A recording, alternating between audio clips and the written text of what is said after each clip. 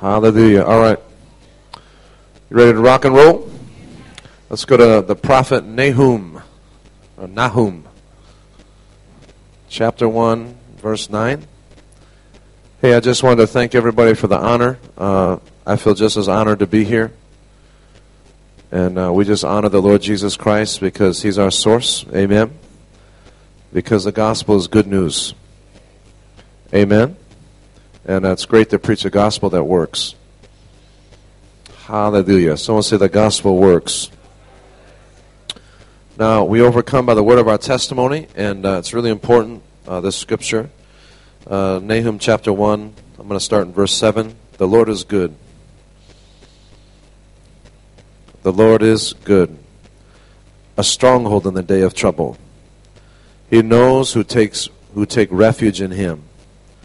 But with an overflowing flood, He'll make a complete end of its sight. Talking about the city of Nineveh at this point. So symbolic of anything that is wicked.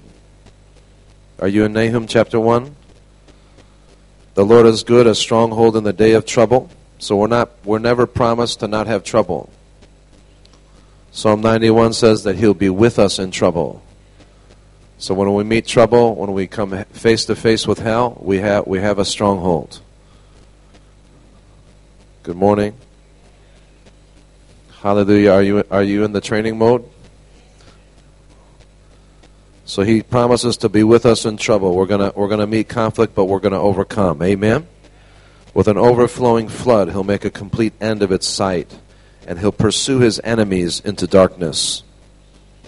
This is your God. Amen. Verse 9, whatever you devise against the Lord, He'll make a complete end of it, and affliction will not rise up the second time. Say that with me. My affliction will not rise up the second time.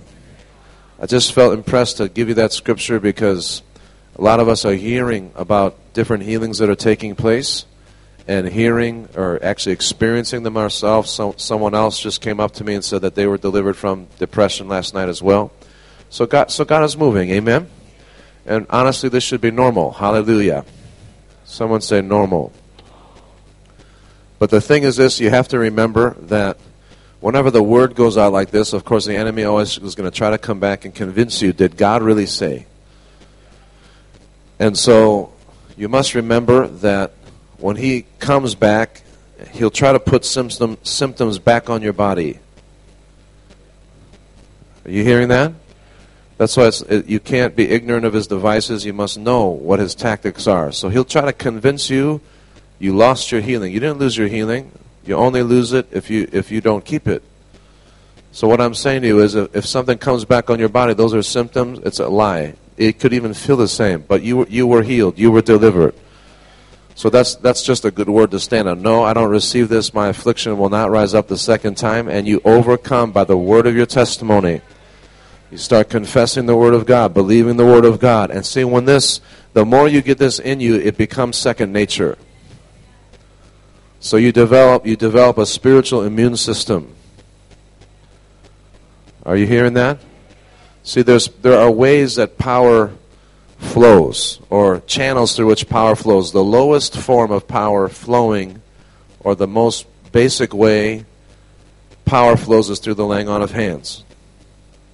Because I say the lowest way because you actually have to touch, and that's the point of contact, the law of contact and transmission. That's the lowest form.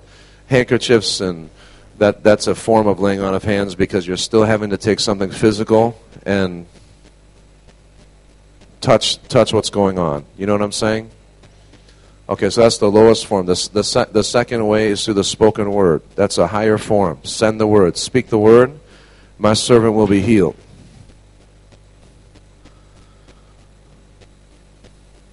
The highest form is the spirit of life in you, just repelling darkness, repelling death. So if you have two magnets and you turn them the wrong way, you can't put them together. You know what I'm saying? They repel each other. That's what God wants to happen in our lives. He wants us to have a revelation and a relationship with His Spirit. Amen. That repels darkness. Amen. That repels death. Hallelujah. And that's activated by faith and trusting in the Lord. Is that okay? So remember, we're not trusting in food. I made a comment, it's good to eat good food, but don't trust in food. Don't trust in vitamins. Don't trust, I'm not saying abuse your body. Do common sense. Healing doesn't make you superhuman. This is important because you get the wrong idea and people get funny. I know one guy, he's been under this teaching, he won't brush his teeth. And he's single. I wonder why. Hallelujah. He thought people were getting slain in the spirit. No, it's the breath of his mouth, not the breath of God's mouth. Hi, how you doing? And they just... I'm serious. I'm not making it up. I know this person. I've tried to talk to him. I said, man, you're weird. This is not right. No, I'm not going to trust in my toothpaste. I said, okay. So some people are just going to have to learn the hard way, which is really unfortunate. So remember, Jesus was totally normal. He was naturally supernatural, supernaturally natural. That's what some of the things kind of JR was touching on. We don't have to, be dramatic. Now, when you command, sometimes it's good to get loud, but you don't have to get loud. Volume does not equal power. Like, for instance, if you go to a Benny Hinn crusade, they have hours of worship. Right? Do you know why they do that? It's for Benny. It's not for the people. What I mean by that is, his technology, he learns what it is to stir himself up and to be in his element. I'm not saying the presence of God has nothing to do with it. It does, because the working presence can just break out, and we have to learn what that is too, because there is a difference between presence and power. Do you realize that? God said, Moses, I'm going to send my angel ahead of you. He's going to cross over, and he's going to go prepare a way for you. And Moses said, thanks, but no thanks. He said, unless you go, we're not going. So God offered Moses power without presence. And Moses wouldn't settle. He said, we don't want just power, we want your presence. We want you. Are you hearing that? That's the difference between those in Matthew 7:21 that God's going to say, I don't know you. They learned a spiritual technology, but they don't know his presence. Amen? But for those of us that love his presence, we can fall on the other side of the ditch where we never step out because we're afraid. So it's all where your mind gravitates to. So if you get up and you pray, Lord, I'm not, and all your songs and all your prayers have to do, Lord, unless you go with me, I'm not going. And it sounds good, but at the end of the day, what are you doing? You're stressing a negative. I can do nothing without you, and I won't go unless you go. And I understand there's times when we must be tender and humble before the Lord. But see, a humble man is an obedient man. Amen? Humility is submitting to God. So when Jesus says, I'm the vine and you're the branches, and you can do nothing apart from me, that's the only thing we quote. But what about the fact that we're joined to him? What about the fact that we're one with him? What about the fact that his life is in us? So at the end of the day, what do we emphasize? Are you hearing? Your oneness with Christ. Amen? I'm going to just read a few things because I really haven't covered this in detail. I want to deal with the will of God concerning healing. And I'm actually just going to read it right out of the manual. It's in page 29 in my manual. I know that some manuals were printed and there may be more pages, so that may not be the right page in your manual. But I just want to make sure we're all clear on this. I've made reference to this many times, but if you don't have a manual, just jot down John chapter 10, verse 10. Let everything be settled by the word of God. Amen? Pastor Graham and I were talking in the car, and he was just saying how, at the end of the day, Jesus used the word to fight the devil. It's so true. It is written. It is written. It is written. That's how he responded. Is that what he said? I mean, here's the Son of God, and he's responding with the written word. We're sons of God, we should respond with the written word of God. Amen? So John 10, verse 10 says, the thief cometh not but for to steal, to kill, and to destroy. That's the devil. Amen? He's always the oppressor. God is never the oppressor. I am come that they might have life, and that they might have it more abundantly. So God's will must be that everyone might have life and have it more abundantly. That's God's will. Amen? 1 John 3:8, we've quoted it. He that commits sin is of the devil, for the devil sinneth from the beginning. That means he practices sin. For this purpose the Son of God was manifested, that he might destroy the works of the devil. So God's will must be that the works of the devil are destroyed. Can you say amen to that? Acts 10:38. So we have John 10:10, 1 John 3:8, now in Acts 10:38.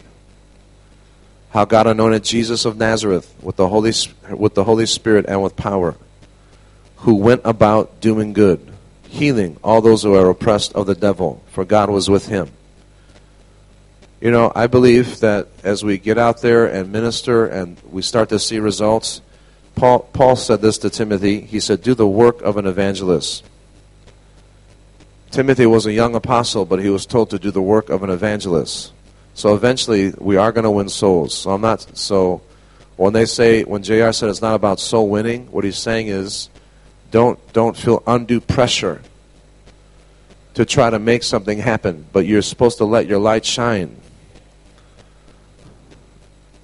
I mean, we're all being transparent. I'll share some of my mistakes. I was shocked to find out some of my leaders didn't even know how to bring someone to Jesus. I thought, what? But then I started thinking, well, I never really taught them. So, there are things that we're going to probably have to go back and relearn and review.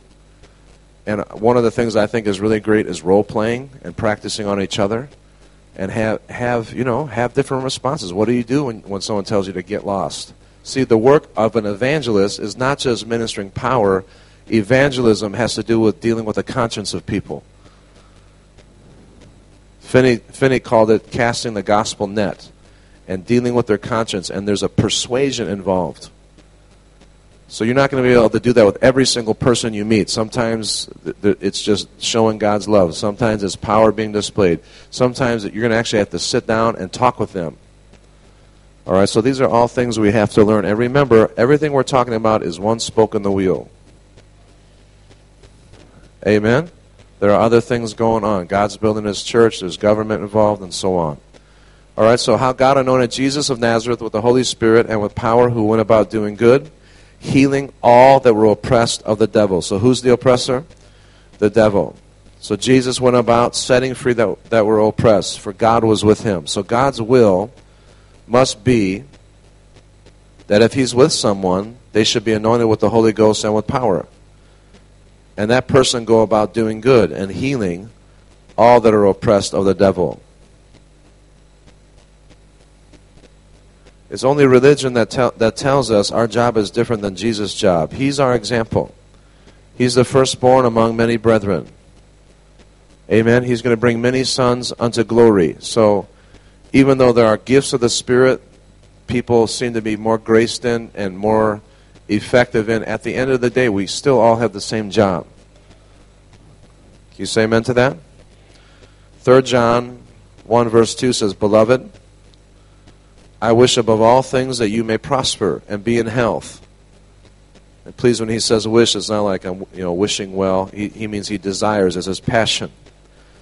Beloved, I wish above all things that you may prosper and be in health, even as your soul prospers. So God's will must be that we prosper and be in health, and that our soul prospers. Amen? So before you can be in health, you must be healed. That's logical, right? So we want to keep our healing. We want to walk in divine healing. We want to minister healing.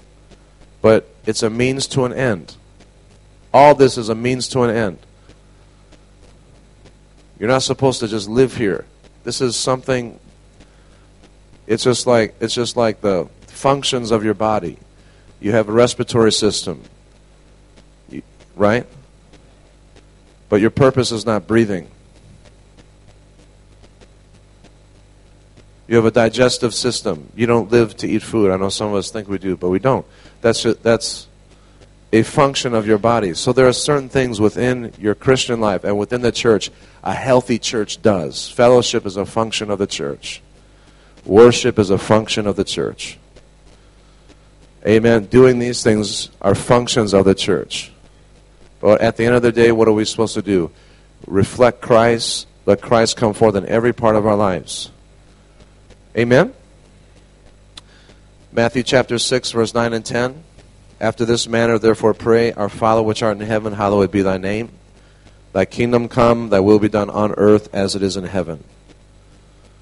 So God's will must be that his will is done on earth as it is in heaven. That's all-encompassing. That's really the purpose of the church. Amen? So we're talking about God's will in the area of divine healing. Because once again, if you're not clear about the will of God, your faith will never be established. The will of God, faith can only live and be strong where the will of God is known. Amen? James 1:22, be doers of the word and not hearers only, deceiving your own selves. So God's will must be that we be doers of the word of God, not just hearers. Amen? And there's no qualification as to which word we're to be doers of and which word we are to ignore. In other words, we're supposed to do all. Amen?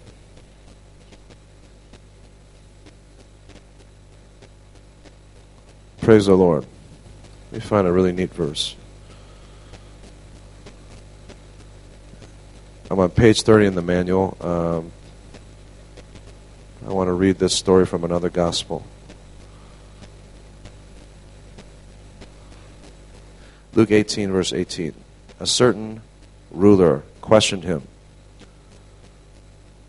saying, Good teacher, what shall I do to inherit eternal life? Did you hear what he said? He didn't say work for eternal life. He said inherit. This Jew understood inheritance. You know how much the church is still, that's what this, the Holy Spirit is going to keep revealing to you this subtle thread of Old Testament mentality. And he's going to help you steadily break it. And it's just changing your mind. It's just renewing your mind to the truth and walking in that truth. So this guy knew that eternal life was something to inherit. Amen?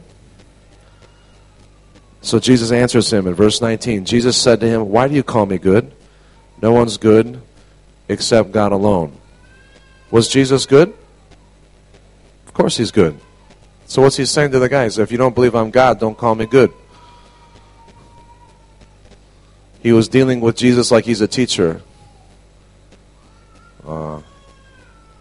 I'm missing Sophia. I talked to her last night. She was like, da-da, da-da, da. Man, I'm almost done. Gotta kick a few more devils out coming home. Hallelujah. So he knew that he had to inherit eternal life. He said, Why do you call me good? No one's good except God alone. So he's saying, look, if you think I'm just a teacher, don't call me good. But here's what I want you to see. Verse 20. You know the commandments. Do not commit adultery. Do not murder. Do not steal. Do not bear false witness. Honor your father and mother. And he said, All these things I've kept from my youth. Now look at verse 22. And when Jesus heard this, he said, One thing you lack. Love the Lord your God with all your heart, all your soul, all your strength. Is that what he said? No, but he said it in different words. Look at verse 20 again. He starts off, you know the commandments. What's the greatest commandment? Love the Lord your God with all your heart, all your soul, all your strength. And the second, love your neighbor as yourself. Right?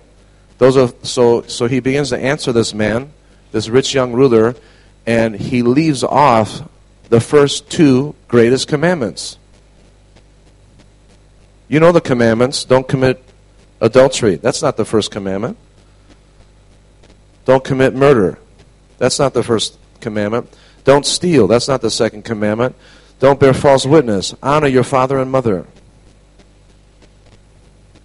Adultery is behavior. Murder is behavior. It's something you do. Stealing is something you do. Lying, bearing false witness, not honoring your father and mother. That's an action. That's ungodly wickedness, something that someone does. It's all flesh is basically selfishness. right? So it's actually not right to say, and I'm again, don't get hung up on terminology, but at least think Scripture, okay? God never told you to kill self. That's not found in the Scripture. What's found in the Scripture is crucify the flesh. So if you're not clear about what the flesh is, when you say I must decrease and he must increase, you're going to probably be confused.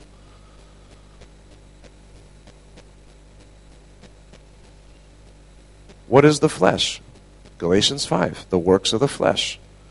So does God want to kill your personality? No. Is he mad at you if you like a muscle car? No. Is he you know what I'm saying? So we think, okay, I've got to die to myself. I got to die to myself. You don't know what you're talking about because you're not defining it biblically. It's a crucify the flesh. So this guy comes to Jesus. He understood he needed to inherit something. And Jesus says to him all the things he shouldn't do. He says, I'm not doing any of that stuff. He said, one thing you lack.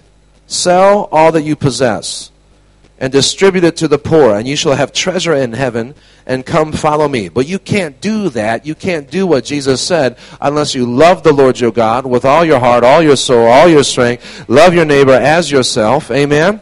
So he's basically saying the commandments to him, but in different languages to get him to see, hey, you are doing all this, or you would do all this nonsense, basically because you don't love God. You hear that? So that's important for us to understand. What I'm trying to tell you is the cure for selfishness, the cure for the flesh, is loving God. Jesus said, if you love me, keep my commandments. They that belong to Christ Jesus have crucified the flesh.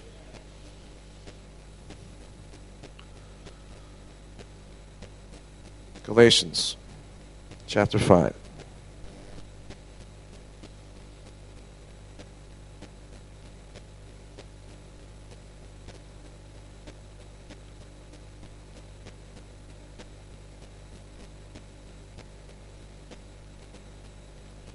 Verse 12. Hear what the apostle says. Would those that are troubling you would even mutilate themselves. That means cut themselves off. That's some strong language. For you were called to what?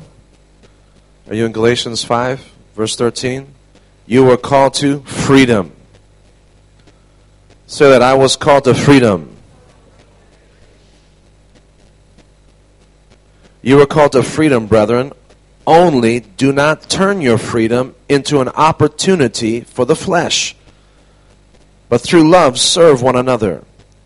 For the whole law is fulfilled in one word, in one statement. You shall love your neighbor as yourself.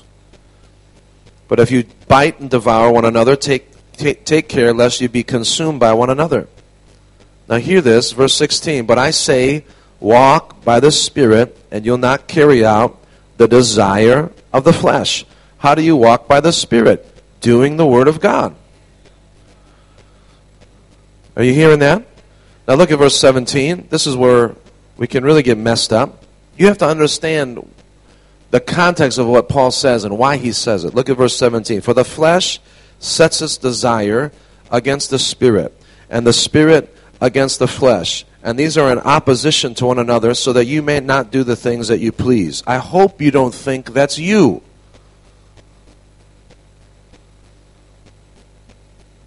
That's not supposed to be you and me. That's not supposed to be where we live. He's saying, look, if you indulge the flesh, if you allow this to happen, then you're going to go through this drama. And then we come up with doctrines where the spirit is willing and the flesh is weak. And then we teach out of Romans 7 how, I can't do the things that I want. And then, but all this is going on in me. No, you got to go to Romans 8. He says, there's therefore now no condemnation. But it's not just not about no condemnation. He says what the law could not do, God did, sending his Son in the likeness of sinful flesh. What did he do? He removed sin nature. So we do have to be disciplined. We do have to cast down thoughts. We do have to renew our minds. Amen. But you can't believe that there's these two natures inside you, and you're always in the struggle, and one day you're in God, one day you're out of God. You got to put all that down. Amen. So yes, there's discipline. That's why we present our bodies unto God. Amen? Can you get tempted? Yes, you can be tempted. But we overcome. God has made a way out of all that. Amen? Praise the Lord. Look at verse 18. If you're led by the Spirit, you're not under the law. There's freedom. But don't use your freedom for an opportunity of the flesh. Is that what he said? Amen? He goes through the list of all the works of the flesh. The deeds of the flesh are obvious. Immorality, or fornication, impurity, sensuality, idolatry, sorcery. What is rebellion? It's as the sin of witchcraft. So rebellion is a form of witchcraft. Doesn't matter how many devils you cast out, you can still have one in you if you're rebellious. Enmity, strife, jealousy,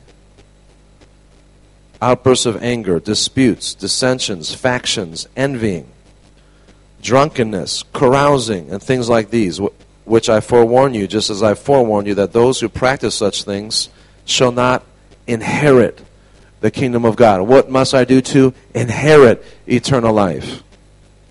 But the fruit of the Spirit is love, joy, peace, patience, kindness, goodness, faithfulness, gentleness, self-control. Against such things there's no law.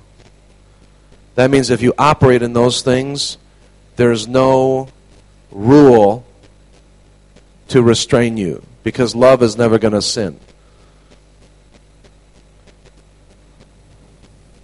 Your spirit has been recreated in the image and likeness of God. Your Holy Spirit is in your spirit. Are you with me? So you can trust your spirit. Talk to me. You said, but my spirit told me something and it led me wrong. No, that wasn't your spirit. That was your soul. That was something else. It wasn't your spirit. God didn't leave us vulnerable. He gave us His Word. He gave us His Spirit. Amen? Verse 24, now those who belong to Christ, do you belong to Christ? Have crucified the flesh with its passions and desires. If we live by the Spirit, let us walk by the Spirit. Amen? So just decide where you're living. Is that okay? Okay, we're going to go to our list here and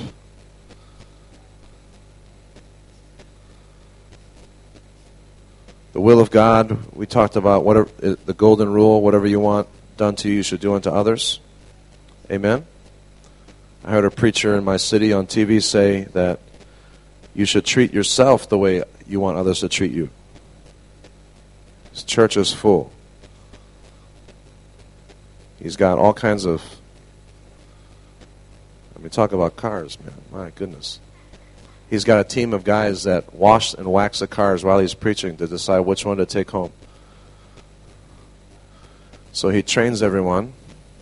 Treat yourself the way you want others to treat you, because if you hate yourself, others will hate you. But if you love yourself and bless yourself, others will bless you. That's psychology.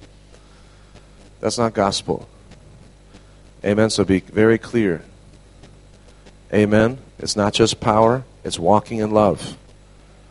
It's not just led by the Spirit in some power dimension, it's led by His nature. Be rooted and grounded in love. Be rooted and grounded in His nature. Amen? Hallelujah. Okay, I'm on page 67. Let's go down the checklist of the sacred cows. Make sure we kill them all. I don't know if it's the same in your book. It's chapter 10. So whether it's on a different page, we'll get through this list and we'll be taking a break. You got this? Sacred cows? Page 67 or chapter 10. Is it the same in all the manuals? It's not. Some have different. Just find chapter 10, sacred cows. Are you there? Okay, if you don't have it, just write these down. Number 1 is doubt.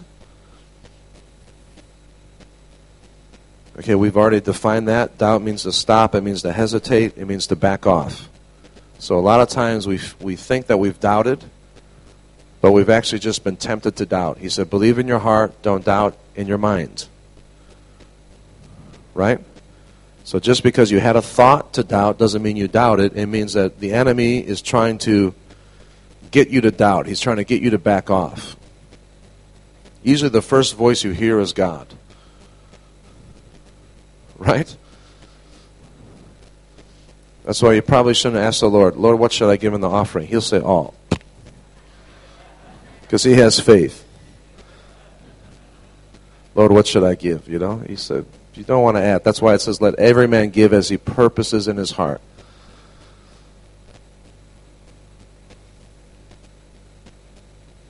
I'm serious, because God has no problem with you giving away everything, because he's the source. He owns the cattle on 1,000 hills. You give it all away, he knows how to give it back. So it's what you have faith for. You know, what should I give, Lord? Says, yeah, come on, give it all. I'll take care of you, you know. All right, let's move on. So that's doubt. All right, doubt means you were tempted to doubt, but you don't actually doubt until you quit, until you back down, until you start confessing negative things. So that's the aspect. You don't dig up the seed, but just because you had a thought doesn't mean you doubt it. Is that okay? Are you clear? Have I hammered that home enough? All right, just because it went through your head doesn't mean you doubted. Just because you had a thought doesn't mean you sinned. It means you had a thought. Now, what are you going to do with that thought? Are you going to believe that thought? See, every action is preceded by a thought. You first think it, then you do it. Isn't that true? And feelings are produced by thoughts. If I start talking to you, you know, about food, and I keep talking to you about food, I'm putting thoughts in your mind, and there's going to be you can begin to, you know, get hungry because I'm putting something in your mind. That's how the spirit world operates. Right? Don't think of a pink elephant. Don't think of a pink elephant. What are you doing? Your mind immediately pictures a pink elephant, right? Because your spirit is like the keyboard. And your mind is a monitor screen. It's your laptop screen, your iPad, your phone, whatever, okay? So whatever technology you want to put there, just your mind is a screen, your spirit is a keyboard. Right? Say, my spirit is the keypad. My mind is a screen. So you have your own thoughts. That's you. That's your personality. That's you. What do you want for breakfast? Oh, I'd like some bacon today. You know, some eggs, whatever, some toast. That's not God telling you to eat bacon or toast. You know, it could be the devil, maybe, I don't know. But I'm just saying. It's just you. Right? But then other thoughts come, and you have to discern, is this a God thought, or is this a thought that is coming from this world? And so if you dwell on the wrong thoughts, because remember, there's only two minds. There's the mind of Christ, and there's the mind of the devil. You think like one of the two. You are the Christ, the Son of the living God. Flesh and blood hasn't revealed it to you, my Father in heaven. Lord, you can't go to the cross. Get behind me, Satan. You are thinking and savoring the things of men. So when you think like man, you think like the devil. That is to say, when you think only in line with natural laws and what the world's philosophy, that is influenced by the prince of the power of the air. That's why you've got to go back to the Word of God and keep steadily renewing your minds. What does the Word say? Study the Word. Study to show yourself approved. Love the Word. Amen? Then confess the Word. Act on the Word. So if your spirit is the keyboard, then that means, just like I said, don't think of a pink elephant. You picture that, right? But now you have to choose. Are you going to keep that image or delete the image? So if I start giving you thoughts, you know what? The economy is so bad. So many bad things are happening in the world. You know, how could you even want to have a baby in this world? You know, it's so dark. It's so bad. It's so, you start to hear these thoughts. What a spirit of fear. And by the way, a spirit of fear is a spirit that's afraid. That's important. Spirit of fear is a spirit that's afraid, because it's when you receive it, you are taking on its nature. Its nature, it is afraid. So it tells you it's defeated already. Jesus defeated that thing. All right? So if those thoughts come in your mind and they're not scriptural, they're not the Word, if you keep thinking on those thoughts and you keep entertaining those thoughts, then pretty soon that's going to nurture emotions and feelings. And, that's why he said, don't remember the former things. Neither consider the things of old. So if you think about the wrong things, like if I think about certain things I've been through, I'll get depressed. That's why I don't think about them. Set your mind on things above. Amen? Set your mind. Whatsoever things are pure, whatsoever things are lovely, whatsoever things are of good report. Think on these things. Amen? So understand, that's doubt. Doubt is to back off. Number 2, one person's faith. We cover that in Matthew 17. Jesus got on the disciples for not having faith to set the man's son free. The responsibility was on the minister. You hearing that? However, that doesn't mean you come into a passive do-it-for-me mode. As a believer, healing is the children's bread. So there's no hindrance to healing, but if you don't learn how to keep it yourself, then you're always going to be in this state of needing someone else's faith to help you. And at some point, you gotta conquer and win your own battles. If you need help, we can help you. Are you hearing that? All right, but we mustn't hurt people and make them feel like they're evil or bad because they're needing help or they can't get free. We should have, kingdom authority is the power of God, the authority to break the law of sowing and reaping.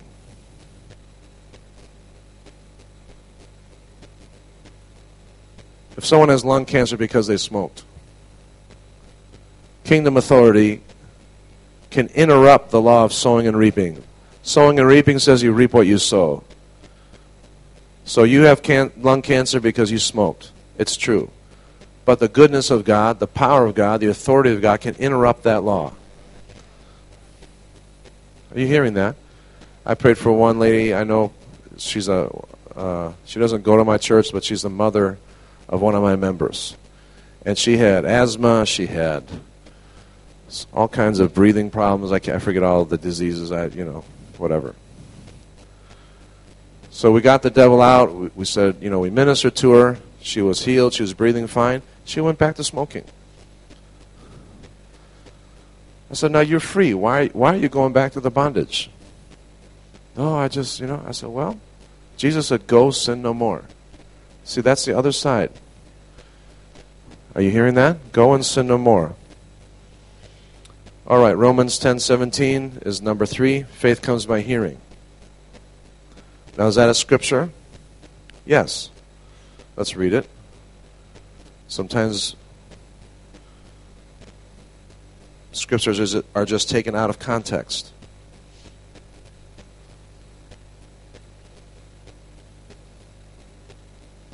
Romans 10.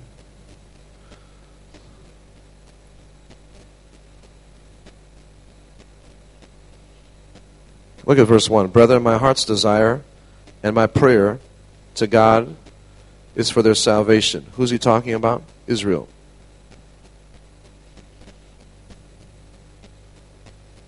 Is that true? So when it says the gifts and callings of God are without repentance, the context was talking about Israel. Something to think about. We can apply that to other areas, but the context was Israel. Let's move on. Verse 2, for I bear them witness that they have a zeal for God, but not according to knowledge. For not knowing about God's righteousness and seeking to establish their own, they did not subject themselves to the righteousness of God. Is that true? So, just because you're Jewish doesn't mean you don't need Jesus. You need to be born again and saved like everybody else. Doesn't matter what your family line is or what your background is. At the cross, the ground is level. Without God, we're all lost. All have sinned, all have fallen short of the glory of God. Is that true? Verse 4, for Christ is the end of the law. He's fulfilled the law for righteousness to everyone who believes. Moses writes that the man who practices the righteousness which is based on law shall live by that righteousness. That means that if you make a mistake in the law, you've blown it. Verse 6, but the righteousness based on faith speaks. Say that, the righteousness based on faith speaks. So faith speaks. Now this is going to really be a challenge for you, so just hear it and take it in context. Is that okay? Hope you know by now I love you and I'm on your side, right? Do not say in your heart, who will ascend into heaven, that is to bring Christ down. Do not say in your heart, who will ascend into heaven, that is to bring Christ down. Who will descend into the abyss, that is to bring Christ up from the dead. But what do we hear? O Lord, come by your Spirit. O Lord, show up. Now, we have to come to the place where we're not thinking He's visiting us, but He's inhabiting us.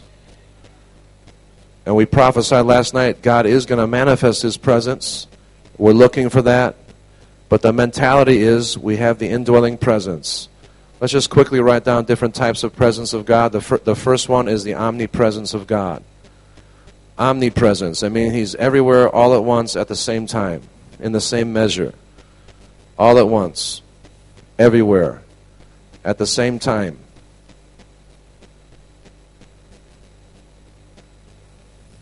That's why there's nowhere we can go where He's not there. If you're on the airplane, He's there. If you're in the desert, He's there. You're at home, you're in the shower, you're in the kitchen, His presence is there. He's there. Right? That's omnipresence. But then there's manifested presence. Manifested presence means He's coming out of the invisible world, He's breaking into the visible world, and His presence is showing up at a specific place at a specific time. He's manifesting. That's manifested presence. And we need to know that. That's important. Because God crowns things with His presence. Amen? His presence doesn't come and crown darkness. His presence comes and crowns what He approves. So we need that, manifested presence. And then there's what's called the working presence. Working presence. We had some of that last night because no one laid hands on anybody and His presence is just doing it. Jesus is doing it. Amen. That's a working presence. The Lord working with them, doing miracles, signs, and wonders. So please remember, He always confirms His word. Amen. I don't have to get Him to confirm me. He confirms His word. And then finally, we have the indwelling presence. Indwelling presence. That's Christ in you. Amen? Christ in you. That's what 1 John calls the anointing that abides. Amen? Anyway, let's skip down to verse 17, or verse 12. Let's go to verse 12. Or he who believes in Him will not be disappointed. Verse 12, there's no distinction between Jew and Greek. The same Lord is Lord of all, abounding in riches for all who call upon Him. For whoever will call upon the name of the Lord will be saved. But please remember, he's talking about the Jews. Jews understood covenant. That doesn't mean you just say, Jesus saved me and you're saved. You got to be kidding. This is a covenant relationship. You have to live up to your side of the bargain. You have to live up to your covenant. You can't say, Lord, hallelujah, I'm saved, once saved, always saved, and live how you ever want to live. No. Are you hearing that? That's why they're talking about consecration. Verse 14, how then shall they call upon Him in whom they have not believed? How shall they believe in Him who they have not heard? How shall they hear without a preacher? And how shall they preach unless they are sent? Just as it is written, how beautiful are the feet of those who bring glad tidings of good things. However, they did not all heed the glad tidings, for Isaiah says, Lord, who's believed our report? So faith comes by hearing, and hearing by the word of Christ, or the word of God. So when you heard the word of God, faith came, and you were born again, and you received the measure of faith. It's a sacred cow to say you don't have enough faith because you receive the measure of faith. You have the mustard seed faith. What you need to do is develop that faith. So don't think in terms of, do I have enough faith? All right, faith is a choice to act on the word. You don't need more. You need to make a choice. To say you don't have enough faith is to say, I'm not sure if I can trust God. He's not trustworthy.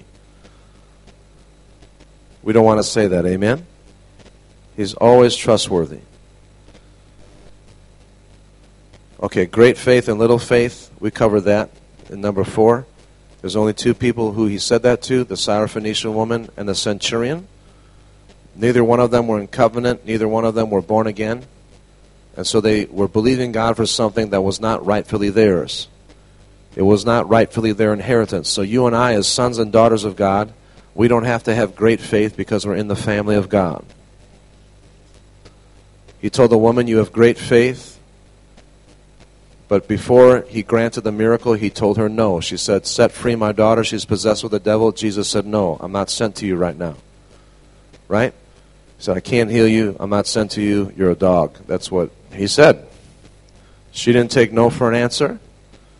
He turned around and said, you have great faith. So great faith is not taking no for an answer. But in him, all the promises of God are yes and amen.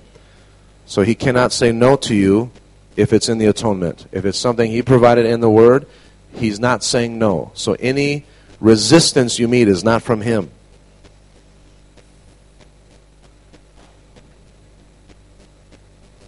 See, if you're not sure about that, then you're going to be resisting.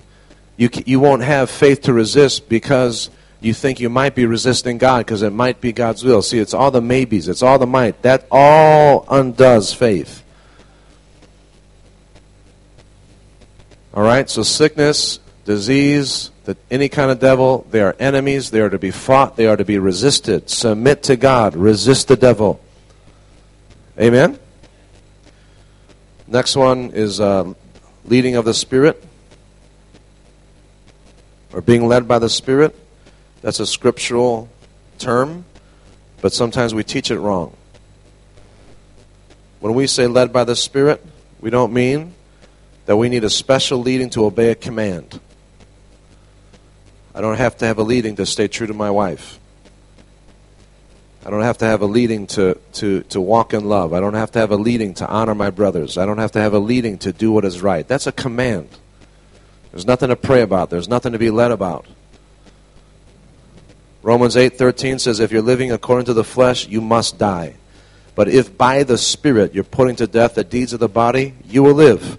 For all who are being led by the Spirit of God, these are sons of God. So that's Romans 8:13 and 14. What does the Spirit of God lead you to do? He leads you to put to death the deeds of the body, the flesh. So you can't tell me you're being led by God's Spirit and you're just all fleshly.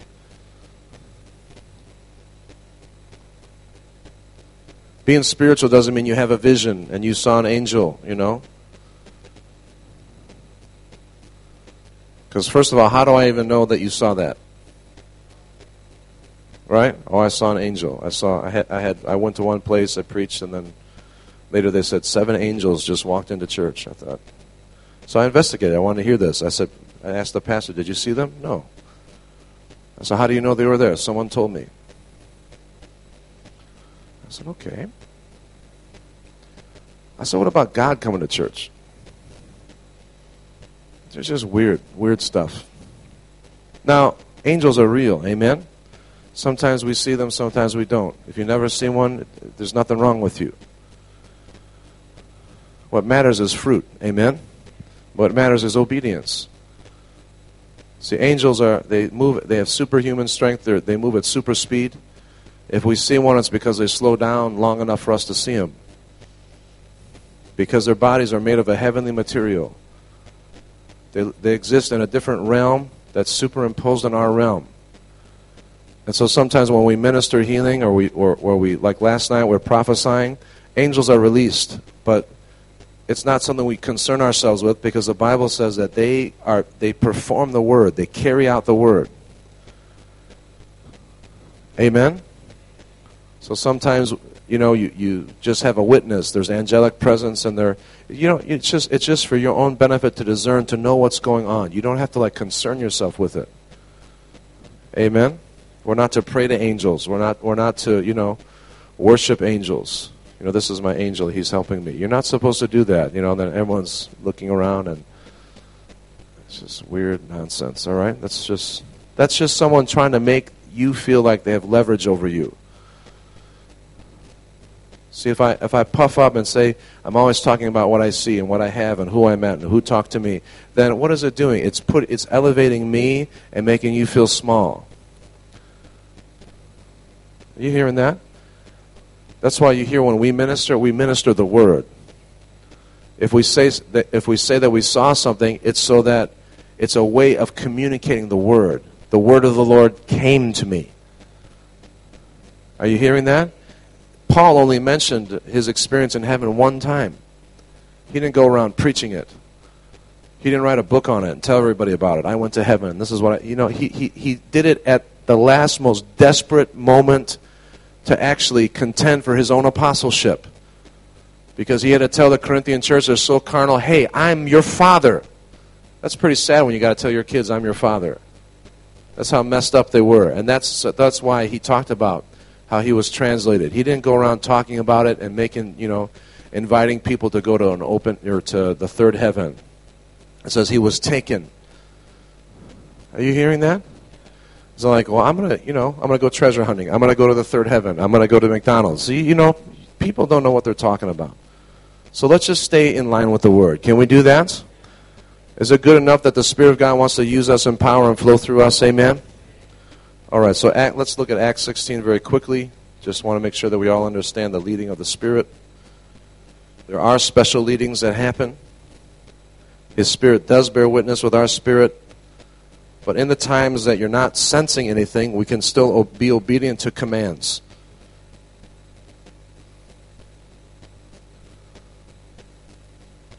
(16) verse 4. So Paul picks up Timothy, and in verse 4, now while they were passing through the cities, they were delivering the decrees. They were delivering the commands which had been decided upon by the apostles. That's the word of God now, amen? And the elders who were in Jerusalem for them to observe. So the churches were being strengthened in the faith and were increasing in number daily. So what happened first? They increased in faith. They were strengthened in faith, and then numbers came. Verse 6, they passed through the Phrygian and Galatian region, having been forbidden by the Holy Spirit to speak the word in Asia. The same God who said, go into all the world, said, don't preach here.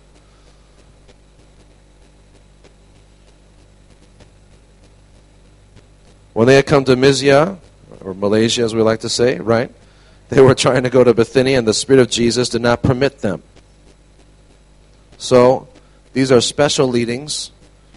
They were not looking for it. They weren't looking for a vision. They weren't looking for a special leading. They set their hearts on, this is the command.